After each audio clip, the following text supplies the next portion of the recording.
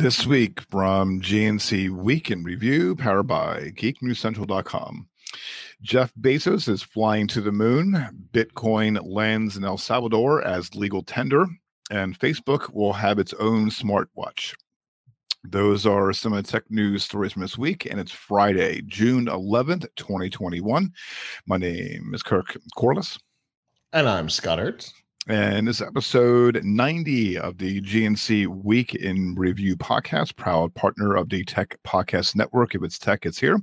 Thank you so much for tuning in for this week's episode. We are live on gncweekly.com/live, so please be sure to say hello and chat or comment. Also, to be sure to like and subscribe to the GNC WIR channel on YouTube.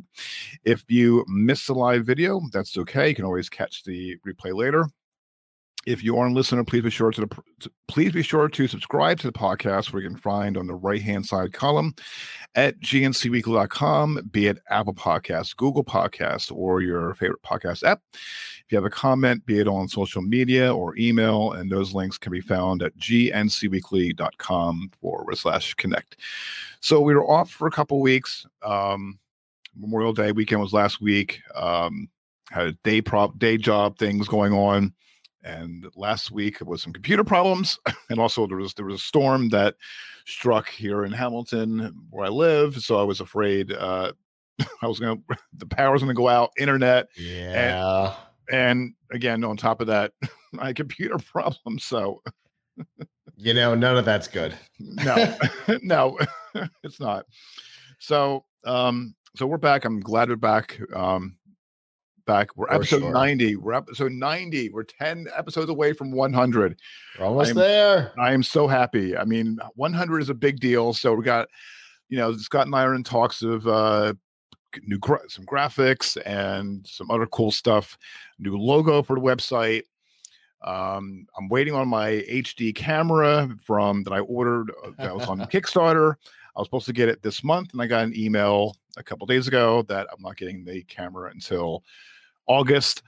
However, I got some good news. The house that I'm in and living in, I'm buying a house. So I'm like, thank you. So I'm really, really happy. So I'm probably going to move from my bedroom down in our basement and get things set up so that I'll be probably soon. I'm not going to, we're going to take one day at a time. Just going to look at some things. And you're not doing it on Tuesday is what you're saying. Right. No, no, it's going to be a little by little. It's got to go through the real estate, the real estate agent, and deal with the mortgage company and all that. So I am really, really happy. I'm really excited. But I'm happy I'm happy we're back. We're rolling on to episode 100 and bigger, better things. Also, by the way, I forgot to mention this to you, Scott, earlier, but the podcast awards are coming. Voting, so I just put us in for the tech category and the best podcast. So voting starts on July 1st. So we'll post things on the website and also on our social media pages. Excuse me. So voting starts on July 1st. So please, we'd be really appreciative that we appreciate you guys listening and watching, and for sure. So definitely July 1st it starts voting. So we'll get that out a little bit later on this month. So get ready for that. Okay. All right. So with that in mind, we're going to jump into news. A little bit of a light news this week, but we're going to. Except for one company that monopolized the entire week. Exactly. So we'll get into that a little bit later, but. The first in the news, Blue Origin's first suborbital tourist flight next month will be joined by two special guests. The private aerospace company's founder and soon-to-be former Amazon CEO Jeff Bezos and his brother Mark. Taking to Instagram, Bezos says, quote, ever since I was 5 years old, I've dreamed of traveling to space. On July 20th, I will take that journey with my brother. The greatest adventure with my best friend. He signed off with a hashtag containing the Blue Origin motto, Gradium Ferociter, which means, I hope I mispronounced it correctly, means Latin phrase. It means, quote, step by step ferociously. There was bidding for a tourist spot. Yeah, that makes sense. there was bidding for a tour spot on the Space Ventures inaugural human flight aboard the New Shepard rocket. Close to 6,000 participants from 143 countries have already taken part, with the highest bid at $2.8 million. Can you say that's a lot of greenbacks? Blue Origin has said that it will donate the proceeds to a STEM-focused foundation, Club for the Future. Just over a month later, on July 20th, the launch will take 6 passengers 62 miles above the surface of the Earth. Those on the flight will experience weightlessness and see the curvature of the Earth before returning back to the ground. So I wouldn't want to, if I had millions of dollars, I would not want to go up in space and then come back. I will say that it is significantly less money than Radio Shack paid to have Lance Bass train to go up in a shuttle that never happened. I saw the circle when he said that. Yeah, you're right.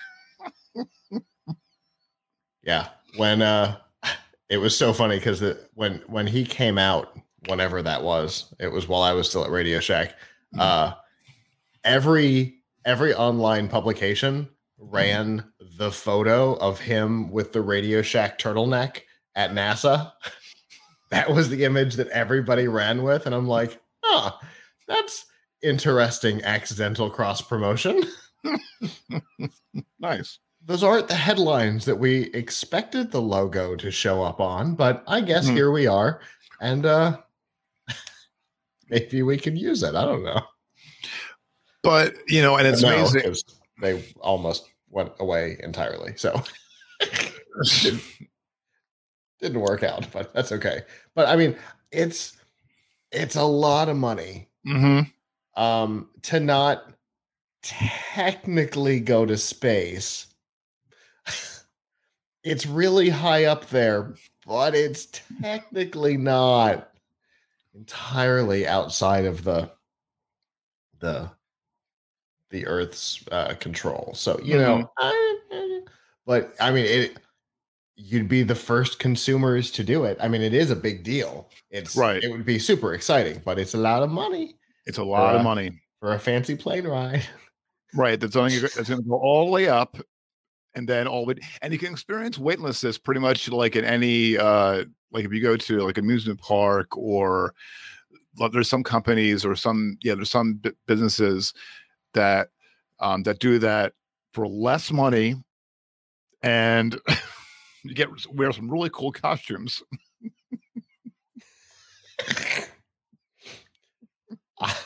Okay, not gonna lie, wasn't expecting. Well, you just dropped there for a second. You said was expecting what? Uh-oh. Oh.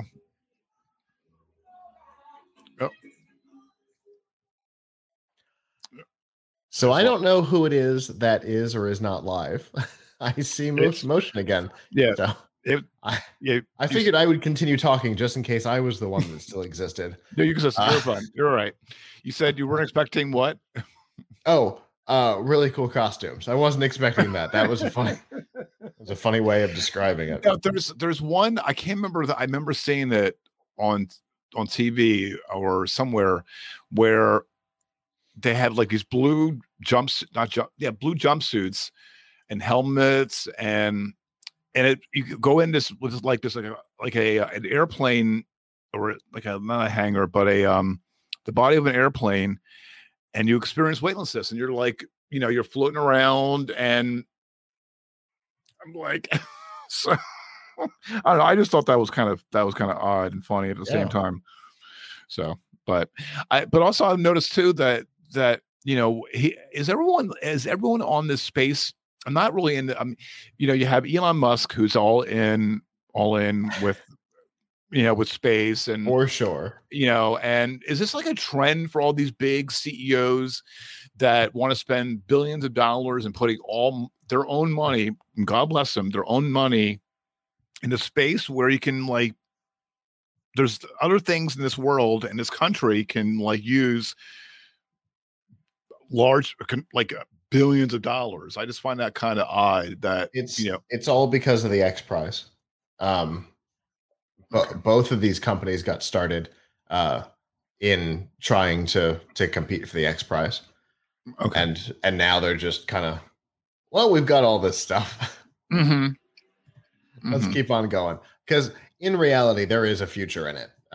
There's money to be made in it. There's resources for humanity in it. So I mean, there is a humanitarian benefit in space exploration. But Oh. yeah, I mean, it is a lot of money Mm-hmm. spent on what seems like trying to be Captain Picard.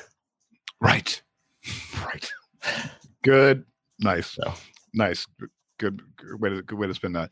Because also too, and Elon Musk is also all in on Starlink, and I know a lot of people are hoping and praying to get broadband internet. Todd, who he's like he's gonna be first in line dropping down deposit to get that, and he's been saying that he's been wanting that for like months. He's already given them money. Mm-hmm. Yep. I mean, he's ready. Mm-hmm. Yep. Apparently the people who were in the first round of being able to test it have said it's really stable, and they just got a speed upgrade recently. Like in the last 2 weeks, I seem to remember reading. So I mean, it's in action, and the people who were lucky enough to get in on the first invite round seem to really be happy with it. So that's a good sign. Yep. Yeah, it's a good thing. I'm just hoping that the next CEO is not going to because if the next CEO is all in on space, I'm like, come on. I mean, this has got to be like this bad fad that's gonna. It's like, okay, I got billions of dollars. Okay, I'm gonna use that money and go to space, or I'm gonna, Well, I mean, if you're a multi-billionaire and you've got money to spend on what could potentially be interesting things. Right. Space is super interesting. And then Bill Gates went into mosquitoes. Right. I was just gonna say, I mean, he's got like a foundation set up that to go towards the various things that are impacting the world. I mean, climate change and water conservation and mosquitoes. Right. Right. So I would think it was the first thing they tackled, which is still a little weird to me. Right. I understand malaria. I got it. But right. I've got a shirt from the mosquito division of the Bill and Melinda Gates Foundation. Can't wait to see what they rename that. Right. Oh, I know. Yeah, right. That's a whole different story for another day. That's been my favorite story for the last 2 weeks. It is not for either of our shows, but all right. Well, it's been my favorite story for weeks. All right. Well, you have to tell me that off here.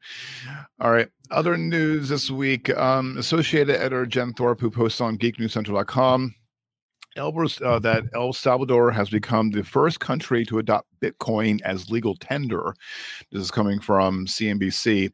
Lawmakers in El Salvador's Congress voted by a supermajority in favor of the Bitcoin law. It got 62 out of 84 of the legislatures vote. When the news happened, the price of Bitcoin went up by 5% to $34,239.17 shortly after the results of the vote was known. CNBC also has reported Bitcoin is known for wild price swings that have prompted critics to suggest understatement. Right. And that have prompted critics to suggest it is not suitable as an effective currency. It is still unclear how El Salvador will ultimately roll out Bitcoin as legal tender. As a result of the Bitcoin law, prices in El Salvador can now be shown in Bitcoin. Tax contributions can be paid with digital currency, and exchanges in Bitcoin will not be subject to capital gains tax. According to the law, the exchange rate with the U.S. dollar will, quote, will be freely established by the market. Currently, El Salvador's official currency is U.S. dollar. CNBC also reported that, according to the Bitcoin law, approximately 70% of El Salvador does not have access to traditional financial services. The use of Bitcoin is seen as a way to increase financial inclusion. Reuters is reporting that President Nayib Bukele, and if I'm mispronouncing this person's name, I apologize, has touted the use of Bitcoin for its potential to help Salvadorians live abroad to send remittances back home, while saying the U.S. dollar will also continue as legal tender. The use of Bitcoin will be optional, not required. El Salvador will begin using Bitcoin as legal tender in 90 days with the Bitcoin dollar exchange rate set by the market. There are so many questions that come to this on why would the let's start here. Let's start here real quick with, if you're watching on the video, this is a graph of the last 3 months of Bitcoin prices. It has been as high as $62,680, and it has been below 35,000 in that same 90-day window in which they're planning to launch this. That's not great for an official currency of a country. That's the difference between going to the grocery store with a 5 to buy bread and a wheelbarrow. Right. That's the difference between the United States and Belarus in the 90s. I mean, it's not ideal. So it'll be interesting to see how it works. I understand what they're trying to accomplish with this, but there are other options for it. I'm trying to remember. I think it was 2018 at Collision was the year we started in the hallway. Yeah. Ha ha ha. You know, the fact that I remember these years is a good sign. It is, and it's relevant. The product was good. So it was a company called Pay Smarter, and they had built basically a system. I have no idea what their current state is. I have not checked on this in a while. The website comes up with but they had built a system for developing countries to be able to help those, specifically in Latin America, to be able to help those that are unbanked, which is what they're trying to deal with here, right? Because you might have a phone, but you might not have access to traditional banking. But something like Pay Smarter or whatever it might be today, if it exists, what could help specifically with that. And I think that was a great idea. And that's obviously what they're trying to do here, because they kind of state that, that's a big part of what's happening, but they don't know the Bitcoin's the way to do it. But also, too, is that when it said the reporting that 70% does not have access to it, and I know that there's, when people live in America and are sending money down there, they use different, variants like Western Union and I don't know as far as their broadband. I know in some countries that there's great access to broadband. In some countries, and the poorer countries are not.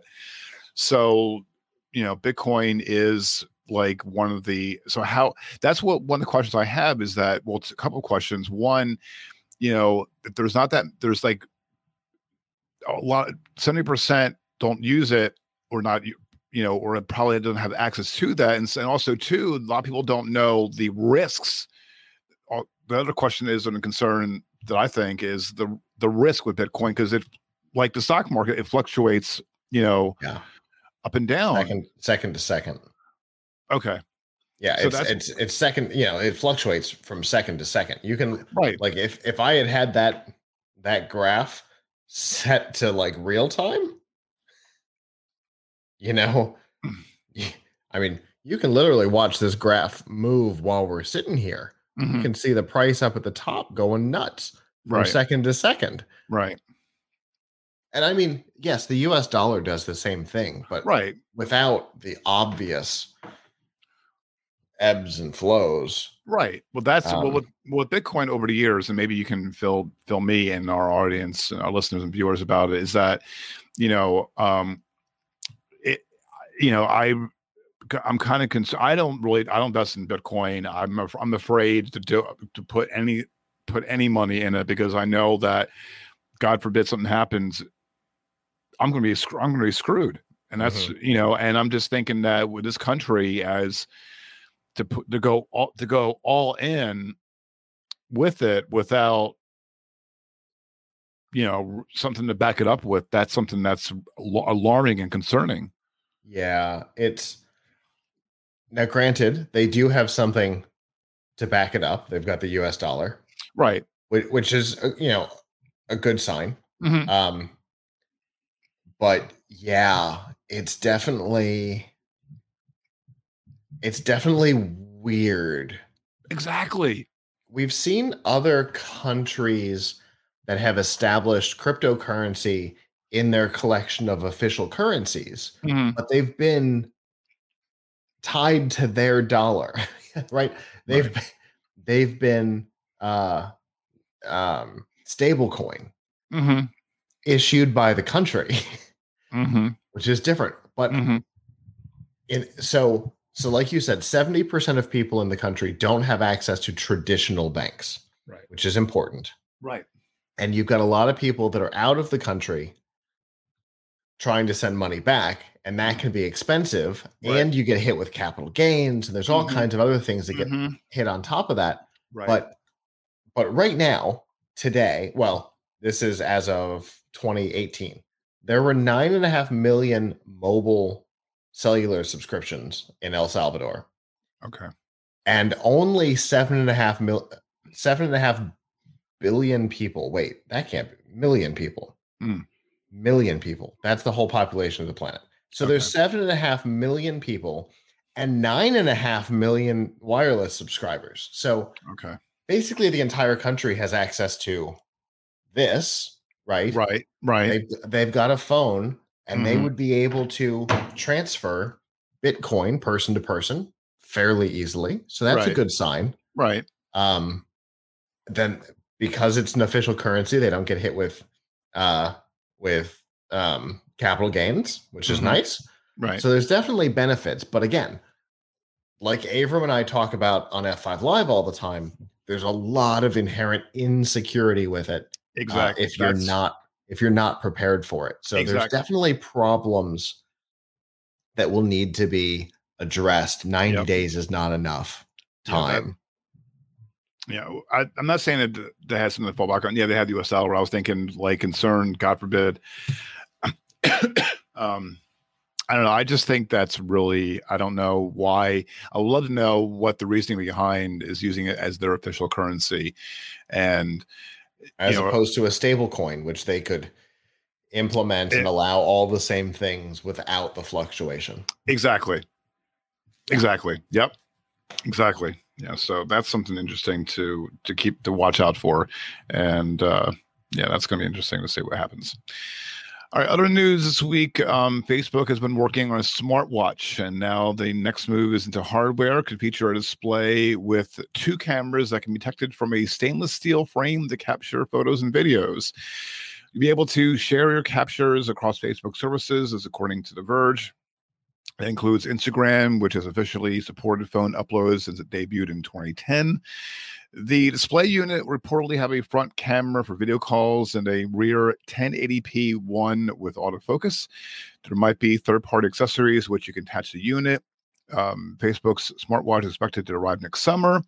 It's not clear yet on how much Facebook plans to charge for its first smartwatch, but it could be around $400. They're also saying the watch could have a heart rate monitor, also LTE, also offering LTE connectivity. And as such, those who buy it won't necessarily have to pair it with a phone, which would reduce Facebook's reliance on iPhone and Android devices to a certain degree. This is also from reporting from Engadget that said the watch will likely use a custom version of Android, and there'll probably be accompanying phone app. According to the report, latest versions of the smartwatch, which already is said to be in development, will offer a way for people to interact with other product Facebook has mentioned publicly. Augmented reality glasses. Engadget is also reporting that it's somewhat possible that Facebook could decide not to move forward with its watch plans. However, given that the company has reportedly plowed around $1 billion in the smartwatch development, seems like there's a slim chance that happening. Facebook has had mixed success with hardware over the years, although Engadget is saying Oculus appears to be performing well. Portal smart displays don't seem to have set the world on fire. Facebook's brief foray into smartphones. Oh, what a great Fire Phone joke. Continue. Okay. Foray into smartphones alongside HTC was a failure. The HTC first reportedly only sold around 15,000 units. Facebook's vice president of augmented and virtual reality, Andrew Bosworth, responded to the latest report on Twitter, saying, although he didn't confirm plans to release smartwatch, he didn't exactly deny the details either. He says, quote, he wrote, we've said we want AR glasses to be truly useful. We're investing in technologies across the board that will make that interaction feel more natural and intuitive. This includes like EMG, haptics, adaptive interfaces that could come together in a wrist-based form factor. There is no way I am on Facebook for about maybe 5 minutes a day, if that. And I check in on different pages, and I check with Scott from time to time, during the week and, what have you. There is no way. I mean, immediately I would like to get a smartwatch. There is no way that I'm going to be looking at my phone, looking at my wrist every 5 minutes, looking for that Facebook logo and thinking popping up. Hard pass. Yeah. And I'm not the best one to have this conversation with because I have an Apple Watch. I have a Samsung watch. And for those of you who are watching, you'll notice that neither of them are on me because I have only ever found one device to add any value to my day, and that was my Microsoft Band, and that was only barely. Slightly. It was only a slight improvement to my day, not so much that I have fought to keep it working. Right? So I was super excited about the idea of smartwatches. Avram got me excited about him early on, and then he lost his interest, and I never had it. I've had lots of them, and I just can't bring myself to care. And I'm certainly not going to care about one from Facebook. Right. Because here's the thing. That portal is awesome. The fact that it's able to keep you in focus without losing resolution, which likely means that it's a significantly higher quality camera than the resolution they give you access to, so that they can digital zoom by cropping without losing any res.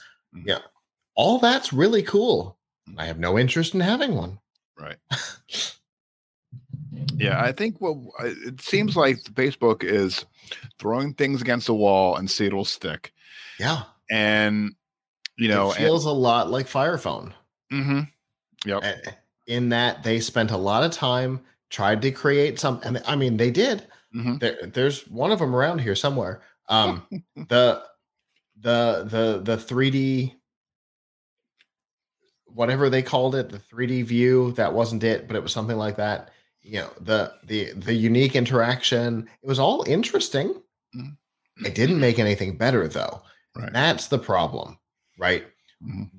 What is going to be Facebook's hope with this? Like, are they hoping to sell a smartwatch, or is this actually a sensor array for an augmented reality headset under the Oculus brand? Oh, well, now we're going to have some conversations, right? But if it's just a smartwatch with Facebook's logo on it, I don't care. I also don't want an AR headset from Oculus because Oculus now requires you to sign in with Facebook. But I love AR. Everybody who knows me knows that I am obsessed with augmented reality. And It's the reason why I was wearing a HoloLens for a while, doing work on that. And I love AR. It's cool technology, and something to make the interaction better makes sense. But again, I still don't want it from Facebook. Mm-hmm. I don't want the AR from Facebook either.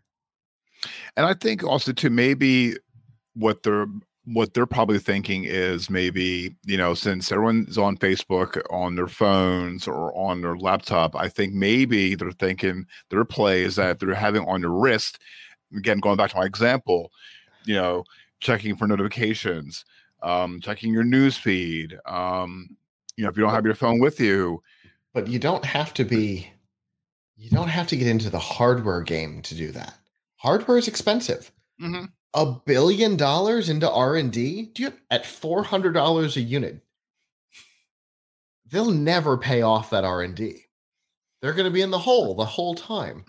So spend that time to make the Apple Watch experience for Facebook the best it could possibly be, and move on with your day. Because there were stats that came out 2 weeks ago.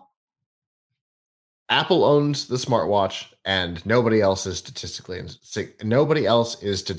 significant. I mean, they absolutely own that industry. And at this point, anybody who thinks they're going to break that monopoly up is crazy. So I don't know. Well, that's my guess, but I don't know. I just think that I think that they're, again, going back to my example, they're saying it's throwing something against the wall, see if it sticks, and they're going to try to any little possible way to get, be it AR or excuse me, anything out in their people's eyeballs on it. We'll it is a $1 billion pasta sauce they're hoping will stick. Right. That's bonkers. Right. Absolutely inappropriate, because they could have spent 1% of that and built the best Apple Watch and Galaxy Gear experience possible. Mm-hmm. And they could have owned the platform. Let somebody else sell the hardware. You own the experience. Make it the best possible, and just move on. But whatever. Yeah. Well, speaking of Apple, speaking of Apple, and like I said at the top, it's dominated the news. On Tuesday, Apple held its annual WWDC event, and there was a lot that was announced. So we're gonna, pick through the announcements and dissect it a little bit. There's updates on Apple's iOS 15, iPad OS 15, Watch OS .8, and Mac OS Monterey. This is all available to developers. There was like a lot announced here. I have not decided. So I've been running the betas. Mm-hmm. I have not decided what I think about the new notifications, which was a big part of the mobile OS updates. They have made the notification cards smaller. They removed a whole line from them. And some apps no longer tell you what app it is that threw the notification. You have to know based on the icon what it is that threw the notification. And I don't always know all the app icons. Fortunately, it's Messenger that does it the most. It doesn't say that it's Messenger. It's just the icon, and where the app name should be, it's the person who messaged you. And I don't like it. Okay. But the summary, the notification roundup, I don't remember what they're calling it, but that's what they should call it. It's a summary of your notifications when you're in like leave me alone mode. That's a cool idea. I don't think I would like it because I don't like somebody else to summarize the information I've asked for so much, right? But it's an interesting idea. You're working through the day and you're getting all your nonsense notifications, right? Apple News is throwing weirdness at you, and a couple of people have messaged you on Messenger, and Facebook has done whatever it does, and you've got text messages, and instead of having 70 notifications when you come back to your phone after working, I like the idea of a summary. And there's definitely room for it in the world. Well, it's an interesting idea. Well, they announced the change called excuse me. It's saying called Focus, and they're saying which allows you to decide which apps can send you notifications at specific times. You can also create a home screen in Atcha 2. Craig Federighi says, who's head of Apple's software engineering, saying that Focus is a new way to match your device to your current mindset with Focus. So all you have to do is choose what you want to focus on. You can carve out time in your day for work or your personal life. Yeah, it's an interesting idea for sure, and I really like the summary aspect of that. For all the notifications that were held during one of your focus sessions. That's great, because I think we all know during an 8-hour workday, if you were to completely ignore your phone and then go back to it at the end of your workday, the number of notifications you would have would be painful. Mm-hmm. Yep, agreed. So, the idea that this summary panel can say, I know you don't care about Domino's Pizza, so I'm not even going to let you know that they sent you a notification while you were away. You can go find it yourself. But here's the stuff that you care about. Your mom called twice, and you got a Facebook Messenger message from Kirk. And, these are people that you care about, but you didn't want to be disturbed by during work. So here's that stuff. It's an interesting idea. Mm-hmm.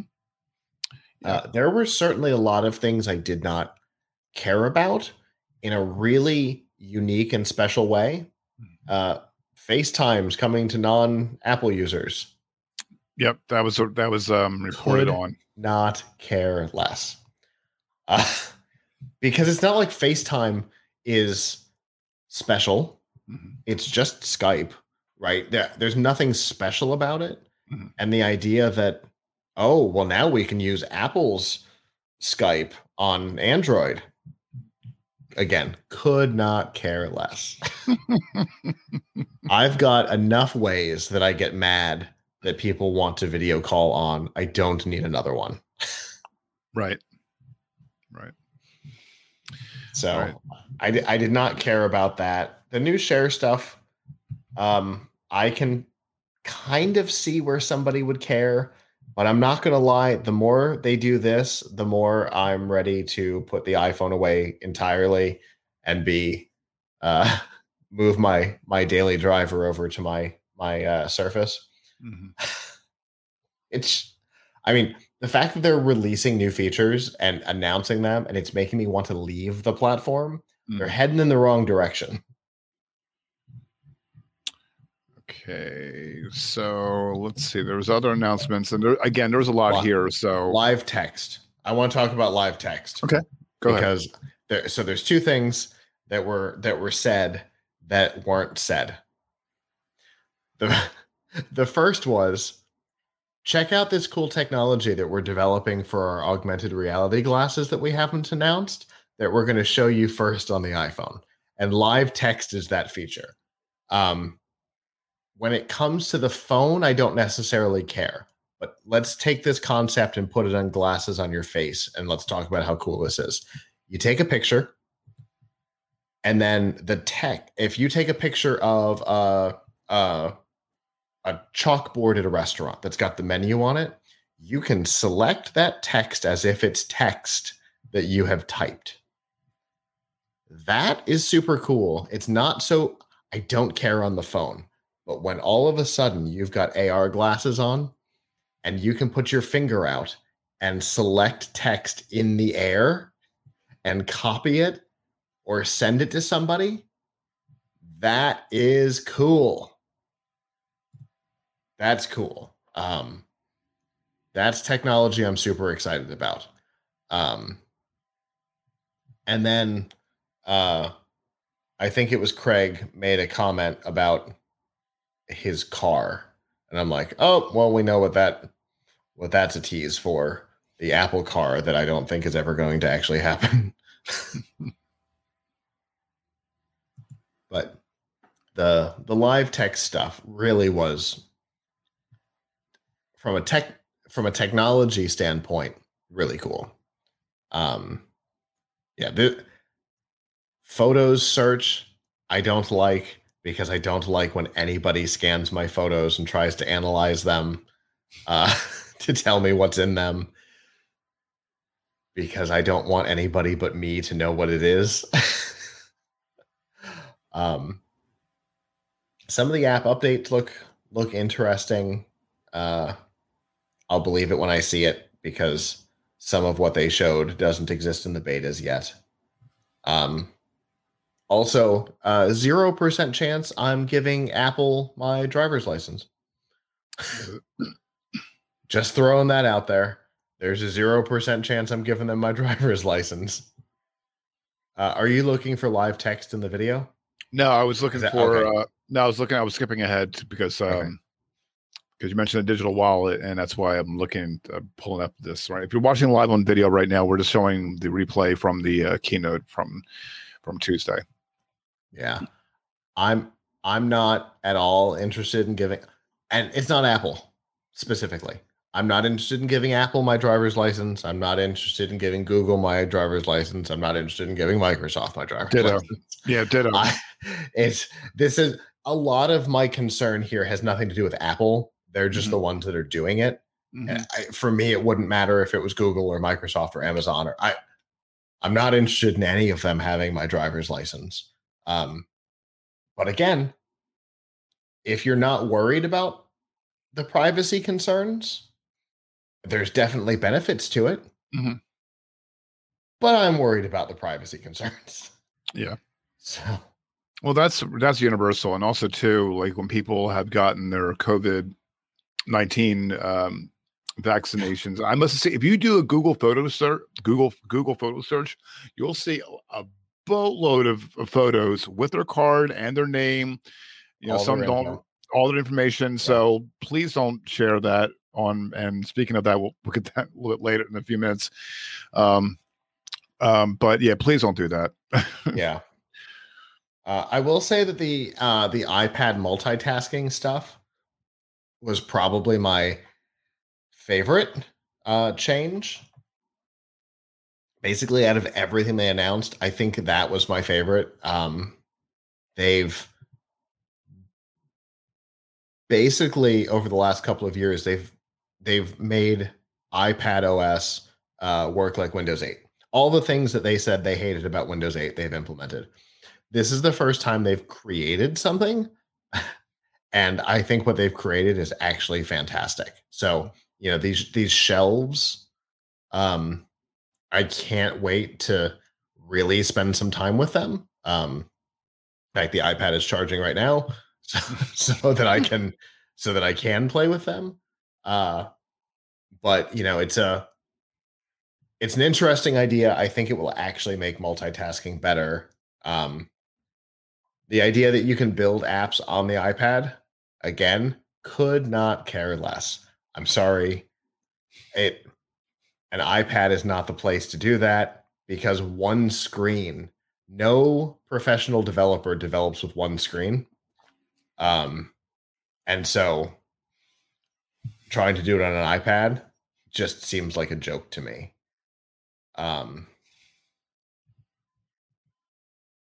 There was in macOS Monterey, the mouse without borders thing, where you can move your mouse between devices. Lots of people were really excited about that. It's something that I've been doing on my computers and tablets for years with a product called Mouse Without Borders. But it is really cool that Apple has said this is such a useful thing that we should make it native. So I think that's really cool.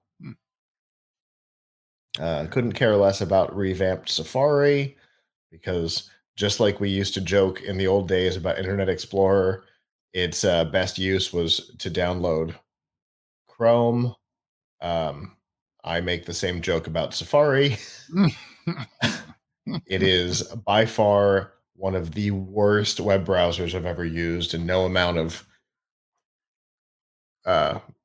trying to polish it is going to make it okay in my book.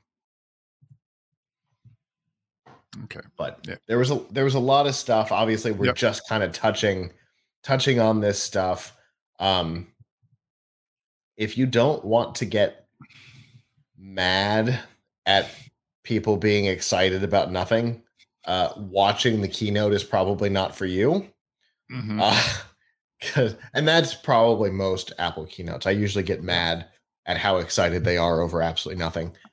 And get excited, especially when they're in the Steve Jobs Theater and they clap. And a lot of people don't notice, but when you hear all that clapping, that's the Apple employees in the first two rows. So when you hear the cheers excited, it's not the general public, it's the Apple employees getting excited about it. Well, it's Apple employees and the tech press who have some sort of a weird love affair with Apple. I don't understand it. Like The Verge. Well, that turned out to be because Apple was paying them to be excited, but that's a whole different issue. Right. But yeah, they get super excited over nothing. Oh, look, we changed the notifications. Woo-hoo-hoo, and everybody's clapping. It's like, I don't think that's better. No, right. Right. You can now put your driver's license on your phone. No, thank you. Right. We're working with some states so that you can use the Apple digital driver's license through TSA. No, definitely not doing that. Right. Yeah. So there's like Scott said, we touched on a few things. So we'll have a link up in the show notes that has the breakdown of everything that was announced, and there's a YouTube video. It's a little over an hour and 20 minutes. So definitely want to check it out. Have at it. I like the email obfuscation for iCloud Plus. That was one that I meant to touch on. I thought that was a really cool idea.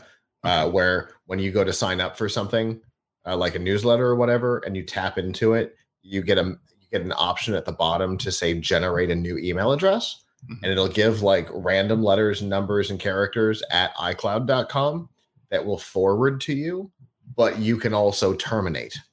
So basically, it's like my privacy cards, right? But for email, and it's built into the OS, and that's a clever, or maybe into Safari. I don't remember. It's built into something, and I think it's a clever idea. I think more things should have that capability.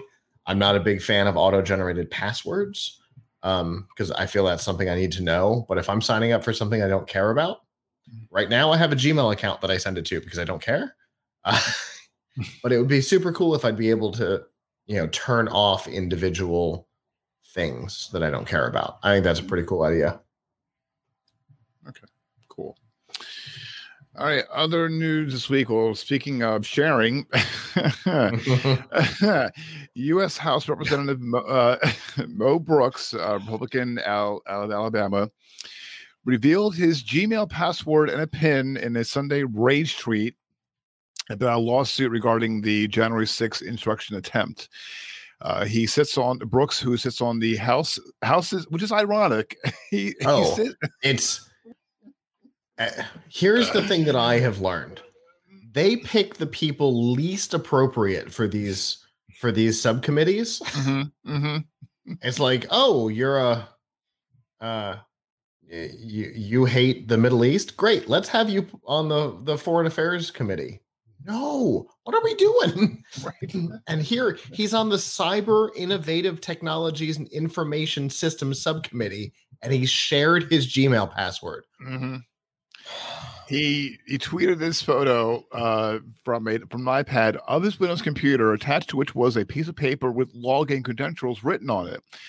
So apparently, you're probably wondering why he did that, because based on the number of capitalized tweets in a tweet, He was upset because he was observed legal papers by House Representative Eric Swalwell, who has sued Brooks, Donald Trump Jr., and Rudy Giuliani for allegedly helping to instigate the January storming of the Capitol. Representative Brooks deleted a tweet featuring the credentials and posted a second attempt with the sensitive information cropped out. The password was visible. Right. It's already, the damage is already done. The password. Finish your sentence. The password was visible from Brooks's Twitter profile for a better part of the day.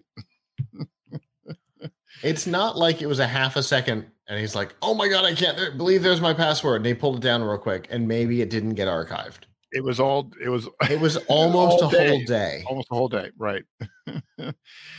So Swallow's lawyer, Philip Andonian, told CNN, quote, Mo Brooks has no one but himself to blame for the fact that it came to this. We asked him to waive service. We offered to meet him at a place of his choosing instead of working things out like a civilized person. He engaged in a juvenile game of Twitter, trolling over the past few days and continued to evade service. He demanded we serve him. We did just that. So again, but here's the thing. The cause doesn't matter. I don't care about any of the backstory. Right. I care about the fact, A, that a member of the House's Cyber Information Systems Subcommittee has his Gmail password on a post-it on his monitor because that's rule number 1 not to do. Right. I care that it's such a normal part of this guy's life that he took a picture. He didn't screenshot. He took his phone and took a picture of his computer screen and shared it. And the idea that his password is just written on his monitor is just such a normal part of his day that he didn't even consider that it was there. And he's on the Cyber Information Systems Subcommittee. And on the science basic technology, he's on 2 committees.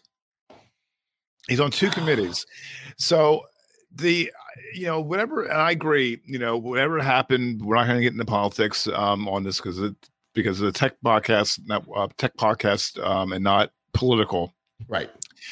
But moving that aside, you don't. Yeah. I mean, if you're pissed because the political background doesn't matter. No, it doesn't. Not in the least.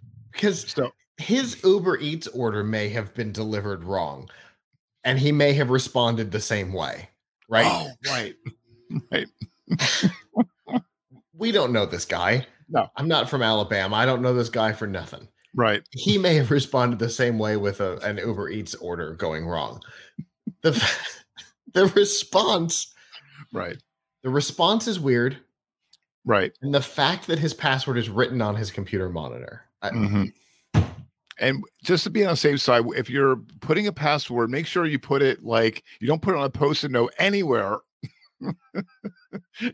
You memorize or try to memorize it, or use password manager. Exactly. And if you're the password manager that stores your passwords not in the cloud, so you don't get hacked like whoever that was. Exactly.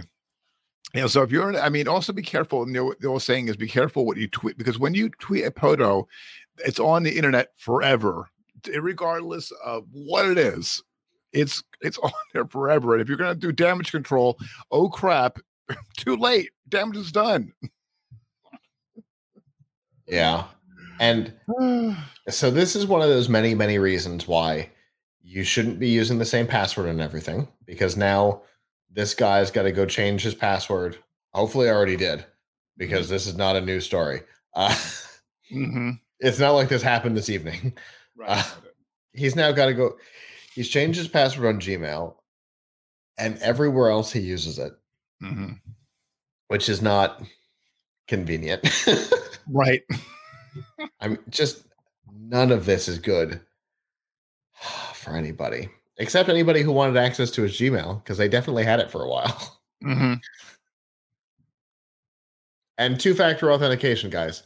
Always 2FA. So if you do something stupid, it still doesn't quite matter as much. Yep.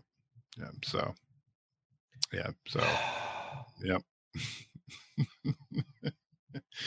All right. Speaking of Google, Jen Thorpe again from geeknewscentral.com posted a story on Tuesday that Ohio Attorney General Dave Yost filed a lawsuit asking a court to declare Google as a public utility.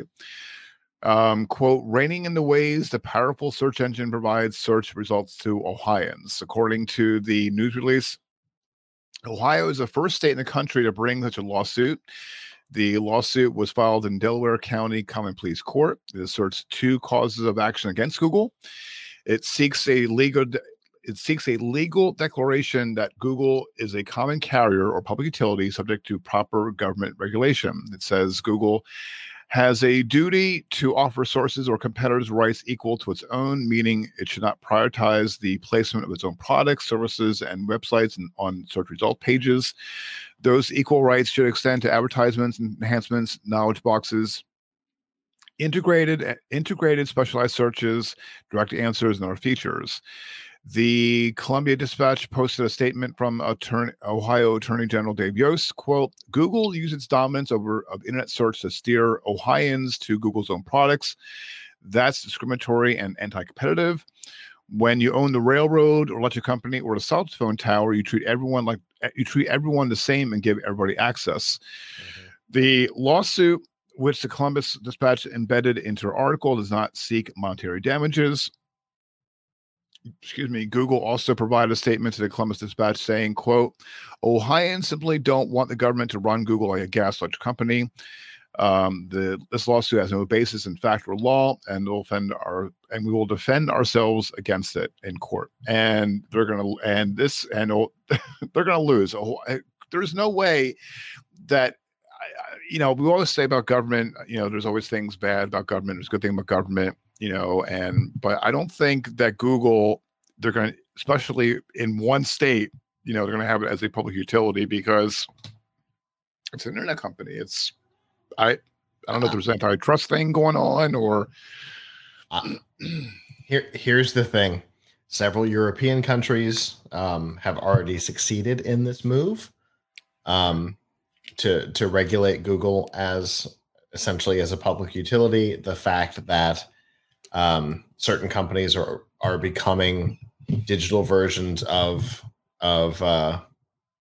common carriers. Now, I don't know if public utility is the way to go with this. This is a conversation that we've had on F5 Live many times over the years.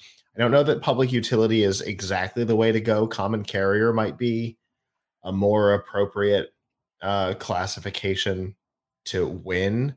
This is going to the Supreme Court. There's no doubt in my mind this is going to head to the Supreme Court at some point because neither side is going to give up. Mm-hmm. The public is losing trust in the big guys. I think we said a couple of weeks ago, probably months ago at this point, that the one topic that the left and right seem to be able to agree on is that they hate big tech. Mm-hmm. Yep. Ron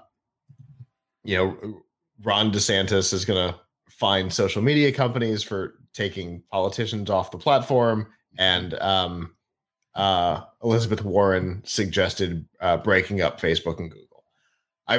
The one thing that everybody seems to be able to agree on is their distrust of big tech. And so the public doesn't trust them the way they used to. Politicians don't trust them the way they used to. I think the era of the big tech conglomerates might be coming to an end.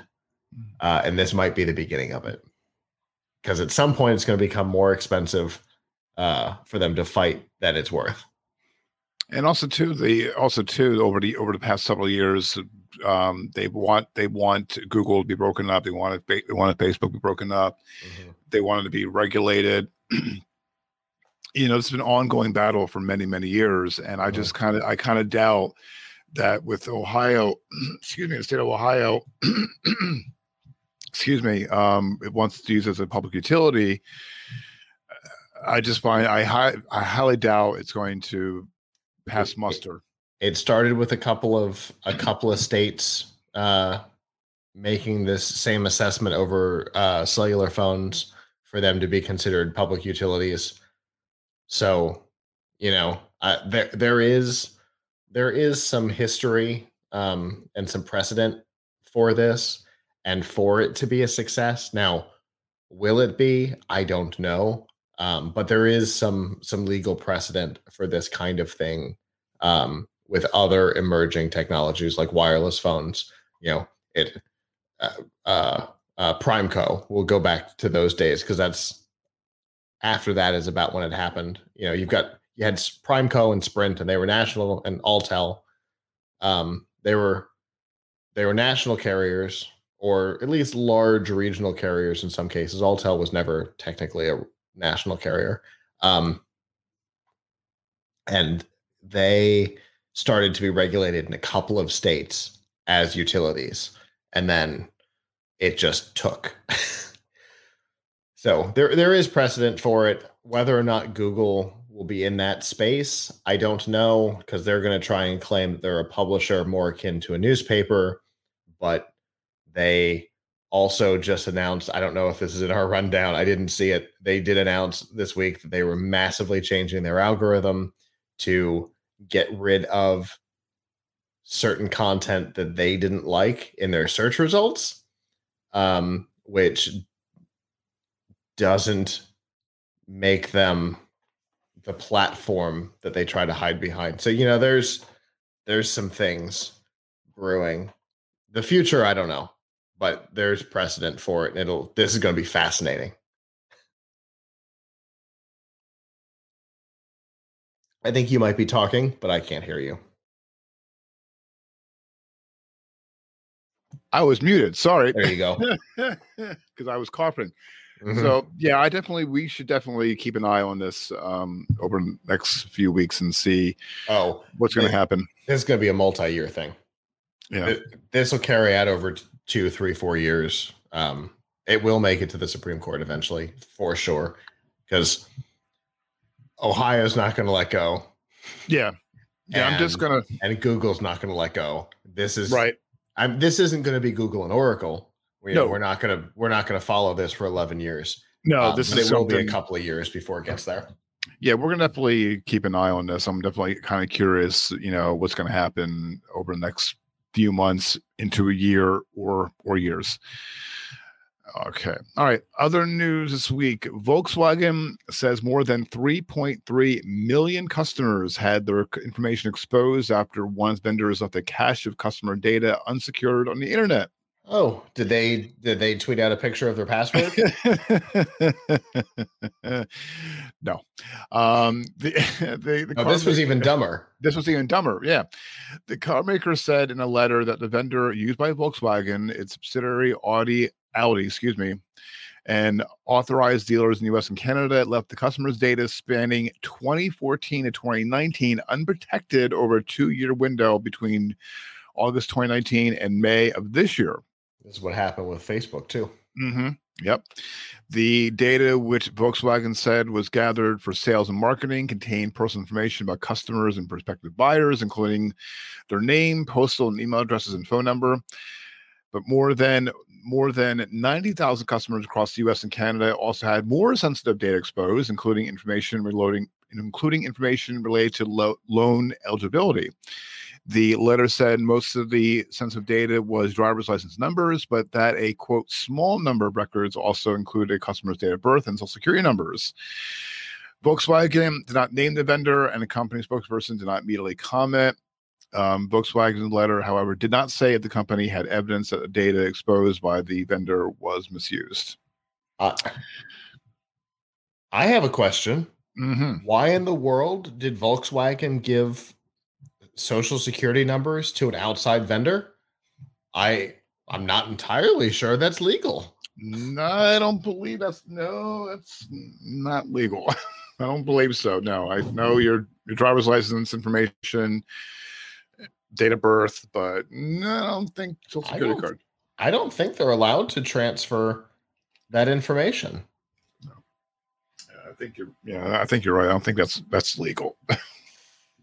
It's stupid either way because there's absolutely no reason for it. Mm-hmm. Yeah, and they're looking and doing some research, looking to see if there's any more information if you're affected by it. I couldn't look at anything on if where to go with Volkswagen. So if you're affected by this, definitely reach out to your dealer or check your credit reports as well. 3.3 million customers in the US and Canada spanning from 2014 to 2019. Mm-hmm. If you bought a car in that time, yeah, it's you. Yeah. Guaranteed. If you bought a new Volkswagen or any product from a Volkswagen dealership, including probably a used car from, the other side of the lot, right, that's probably you. You're probably in there.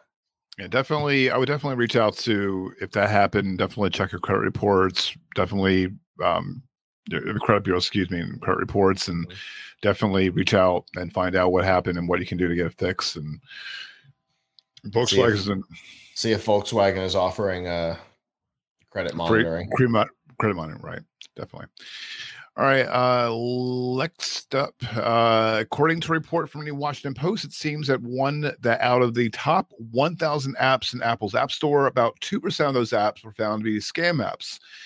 The report claims that these apps might have been resulted in people getting defrauded out of $48 million. Oof. Yeah, that's a lot of greenbacks. Apple spokesperson Fred Sains is pronouncing this guy's name as well, probably, has responded to the report in a statement which reads, quote, "We hold developers to high standards to keep the App Store a safe and trusted place for customers to download software. And we will always take action against apps that pose a harm to users. Apple leads the industry with practices that put the safety of their customers first. And we'll continue learning, evolving our practices, and investing the necessary resources to make sure customers are presented with the very best experiences." And that was probably the best boilerplate response. Yeah. Yeah. We that was a lot of words to say, oops. Right. Yeah. We hold our developers to high standards. Mm-hmm. You know what this reply is? This reply is trying to save face in the Epic battle. Mm-hmm. Right? Because they didn't make quite the splash they wanted to, but they certainly bloodied Apple's nose a bit with statistics. Now, a couple things to keep in mind here. Out of the top 1,000 apps in the App Store, 2% were found to be scam. Okay, that's 20 apps. So, it's not a huge number, but 20 out of the top 1,000 are scam apps, and 20 apps defrauded 48 million. So on average, they got away with almost 3 million each. Mm-hmm. That's not great. 2.5 million each. That's not great. It's great return on investment, but it sucks. That's a lot of money for just 20 apps to have scammed. Yeah. And Apple always says that they're the safe harbor, right? That's why our approval process is so stringent, and because we're the safe harbor for apps. Consumers have privacy, consumers have security. Maybe not so much. Right. Maybe not as much as you'd like people to think. Because 48 million, I'd like to know how long that 48 million covers. Because if they did that in a weekend, that's impressive. If it's been since the App Store launched in 2009, not as much. You know what I mean? Mm-hmm. Yep. 2.5 million over 12 years isn't bad if it's just a guy. But I don't know. Yeah. All right. And finally, there's a little bit of, this week, on the April 30th episode, we dissected the FCC $50 broadband subsidy program, and they're back in the news. And it's not good news because there have been customers who've not been able to obtain discounts because of technical problems, and the Federal Communication Commission's roll out of the problem. That can't be right. The US government has never spent an inordinate amount of money to build the ACA website for it to not work on day one. Oh, wait, never mind. Right. This is how it always works. Exactly. So apparently the problem is stemming from the FCC's national verifier and how the broadband systems interact with the FCC database, as detailed in an article that was reported by Protocol. Small mismatches between entries in databases, such as having an address recorded as Elm Street, or excuse me, ELMST in the ISP system and Elm Street in the FCC's, can cause people's application to be rejected. ISP may be partly to blame, as some collect information in the wrong format despite having received training on how to use the system from the FCC. Our second is writing that in hindsight, though, the FCC could have allowed the ISPs to use a program without requiring such strict data matching.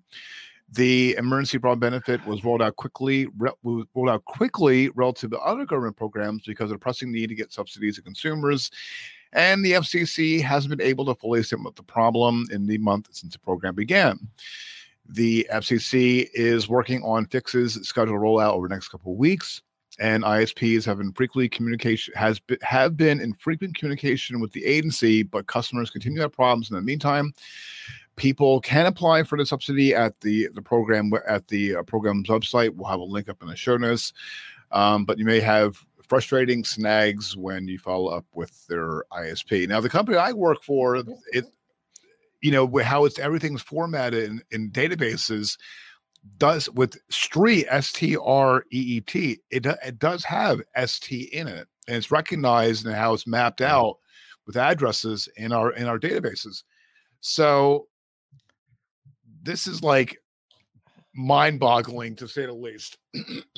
So let me tell a quick story. And Mark, I'm going to credit you on this. This is Mark's story. He used to work for one of our local power companies as a co-op, and one of the tasks that he was assigned was to create a report on what percentage of technician calls were caused by squirrels. I'll give you a spoiler. It's most. Oh boy. It's more than 50%. It is literally most. Holy crap. But here's the thing. Here's the thing. How do you spell squirrel? Doesn't matter. Okay. Because every human being apparently puts it into the power company's system differently. He discovered that everything from the full word spelled correctly to the word spelled honest to God so incorrectly it might as well have been in Hebrew. To some technicians just getting so mad at typing the word squirrel in so many times that they just started putting the letter S. Oh my goodness. And so he had to collate, and create a report on all of this and figure out, well, the reason for visit just says S. All right, that's a squirrel. I can guarantee that's a squirrel. And so this was a human being looking at data mismatches and not always knowing what he's looking at. Mm-hmm. Having a computer try and deal with the different ways somebody has entered squirrel into the system, right? It would have melted, especially in the mid 90s, with an actual mainframe powering all of this. Mm-hmm. It probably would have actually melted. But even today, the human brain is much better at pattern matching than electronic computers are. Mm-hmm. And so you're always going to have pattern mismatches. But here's the thing. What the system should do is ping the FCC, right? Mm-hmm. And say, okay, here's your name. Here's your information. This is what we have in our system. Mhm. This is what the FCC has in their system, Mhm. right? Because you've ordered something online from a new site at some point, and you type in your address, Mhm. and it goes, I don't think, is this it? Yeah. Is this what you meant?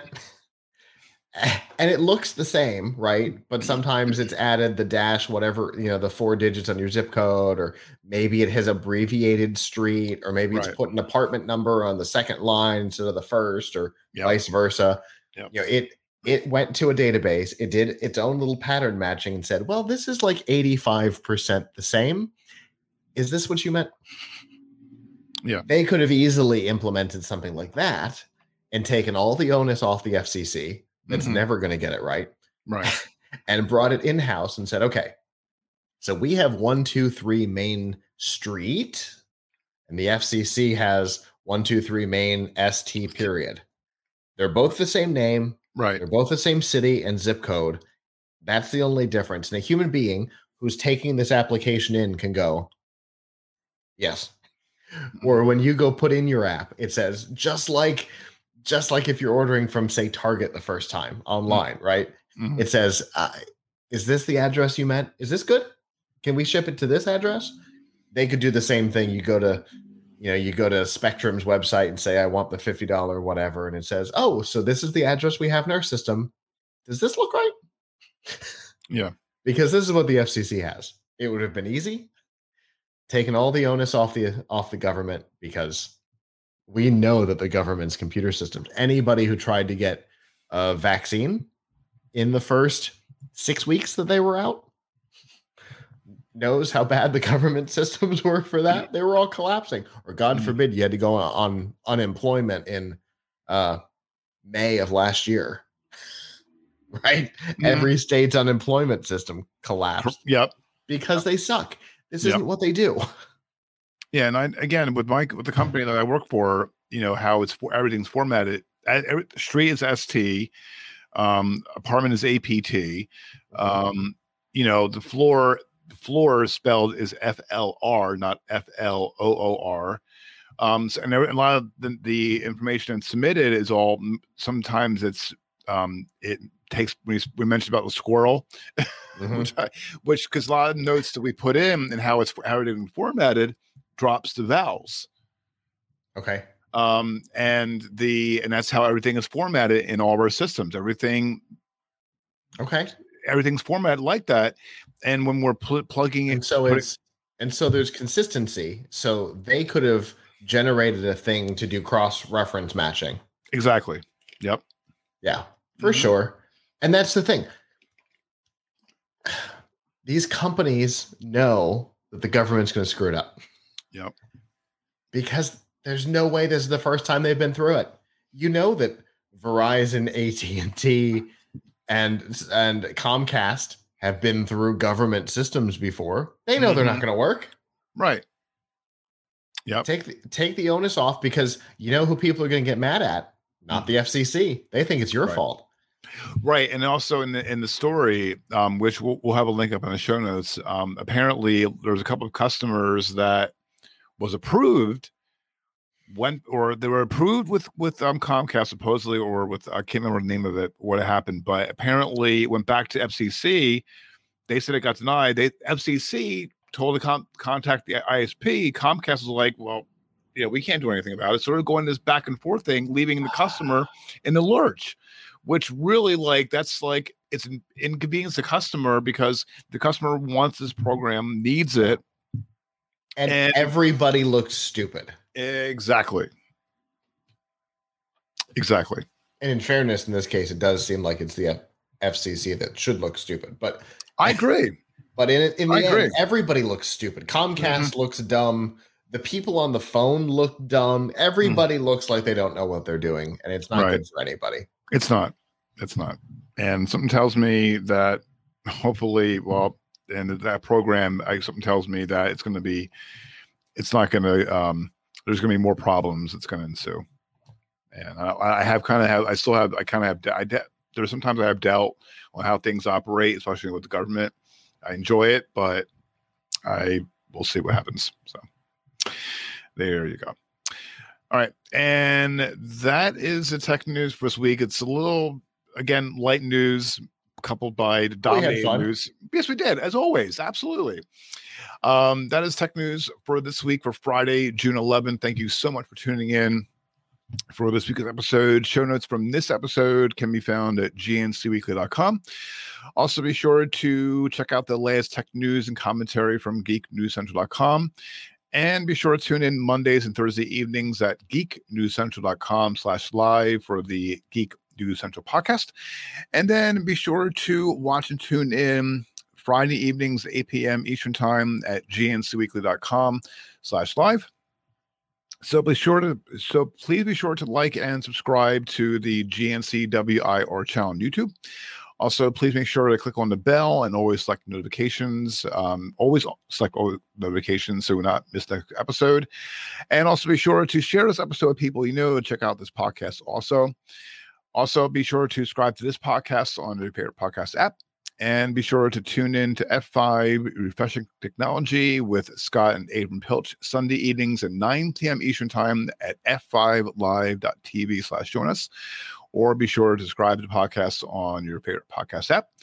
If you have a comment or comments on this week's episode, we'd love to hear from them, especially the proper spelling of squirrel. Head on over to.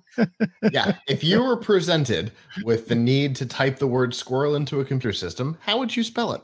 Right. Without using the autocorrect.